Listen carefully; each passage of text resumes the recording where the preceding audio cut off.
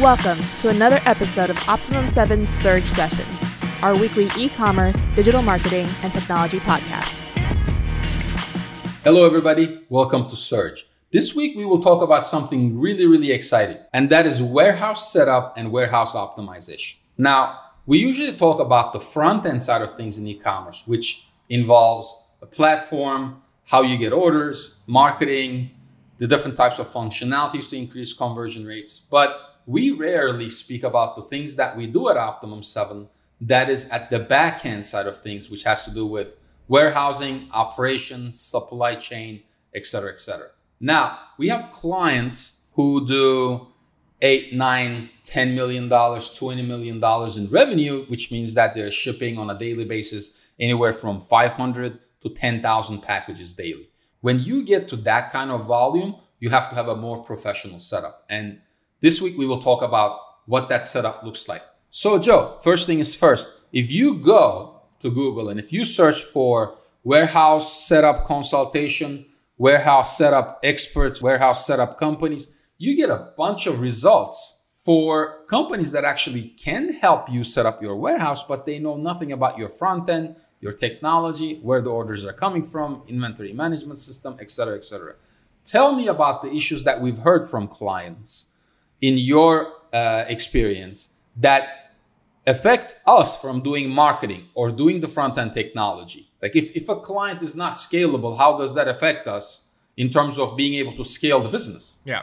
So I would say the biggest issue that I've seen that we've encountered is that clients will go out and make this decision of what inventory management system to use or what warehouse management system to use without consulting an expert first, right? Without consulting someone who has set up a back-end operation for an e-commerce store, how everything should flow. They just go out and make their own decision based off of what a sales rep kind of explained to them from one of these companies. So that's the biggest issue that we've seen. Got it. And what that does is that affects scalability. So we are expected as Optimum 7 to deal with technology issues, deal with marketing issues, and scale the business. Clients come to us and they say, we're doing 5 million. We want to do 10 million in 2 years. What do we need to do on the front end? Now, most of the time, we'll do what we need to do on the front end, and in the back end, they will choke. So if I take somebody from 500 orders a day to 2,000 orders a day, now they're going to have the following problems. They don't have the warehouse set up. They don't have enough ship stations. They don't have the rules and automations to be able to handle that kind of volume. And they're going to need 10 people in their warehouse to pick and ship these orders instead of 2 people because their system is not efficient. So if you're doing over $2 million in revenue and you are growing and you handle your own fulfillment, sooner or later, you're going to have this conversation of warehouse setup. Okay? And this is what we're talking about today.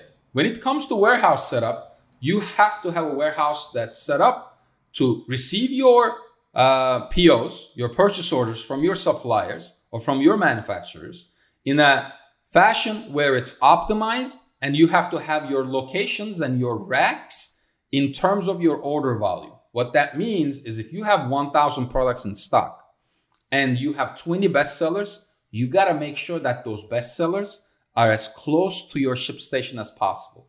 And there's a way to lay this out. When we do this kind of consulting, we basically ask them for a floor plan before they even start their warehouse or start managing their warehouse. And we will help them optimize this floor plan in a manner where it is directly related to their bestsellers and the fastest, most efficient way to pick and ship that product as soon as possible with the least amount of employees or warehouse employees possible. And there are a couple of formulas and workflows that we use for this, but this is the core issue that a lot of scaling e-commerce businesses have, is they don't have any idea on what they should do. The second thing is about pick guns and the systems that you install in the warehouse. The first thing is the layout of the warehouse. The second thing is how you actually pick and ship these items. There are a lot of rules that need to happen. For example, if 90% of your orders are less than 1 pound, or maybe half a pound, what you want to do is you want to set up rules that they auto print, they batch print. If you're not batch printing, you're wasting a lot of time. If you're not using pick guns, your employees are going to make mistakes in terms of which product they're picking. You're going to get negative reviews. You're going to get more customer support requests. That's going to decrease your profitability, right? Efficient warehouse efficient operations in shipping means more profitability. So when it comes to the types of technologies that we've implemented, Joe, for e-commerce businesses, tell me about the inventory management systems and the channel managers, because you've personally dealt with some issues. Tell me how that relates to the warehouse operations and what kind of issues we have seen before. Yeah, so the issues that we've seen before, and this is typically an issue that you always see whenever you're trying to integrate tons of different third-party technologies, right? They don't necessarily communicate with each other in the way that will best suit your business. So that's the biggest issue is the communication between these platforms. A lot of times I would say you should really be choosing one or the other, whether it be a channel manager or a warehouse inventory management system, just because of the fact that they don't get along very well with one another. So from an inventory management system, what you want out of that is essentially you want this to streamline your inventory from your POs when you're receiving, pushing that data to your website when orders get placed, relay that information back to your inventory system, and then to any other third-party marketplace that you might be selling on. So that's essentially what you want out of a channel manager or a inventory management system. And now if you have both, you essentially have two systems trying to do the same thing, and it typically doesn't end well. Yeah. So there are a lot of issues, again, when you're working with inventory management systems.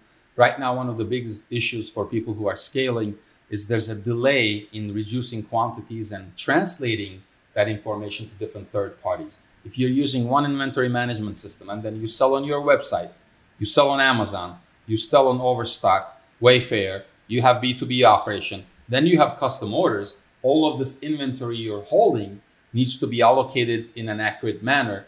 And unfortunately, there's a delay of 2 minutes to 5 minutes with most inventory management systems, where that quantity that you sold 60 seconds ago does not reflect. Now, if you are selling a lot, if your volume is high, and you have the types of products that you have, maybe some of them you have 5 or 10 in quantity, you don't have hundreds and thousands, then you run into a problem of overselling. You run into a problem of not having it in stock, not displaying it properly. Because as much as you want to do this, the stocks are usually not real time. Everybody wants to have real time inventory management system.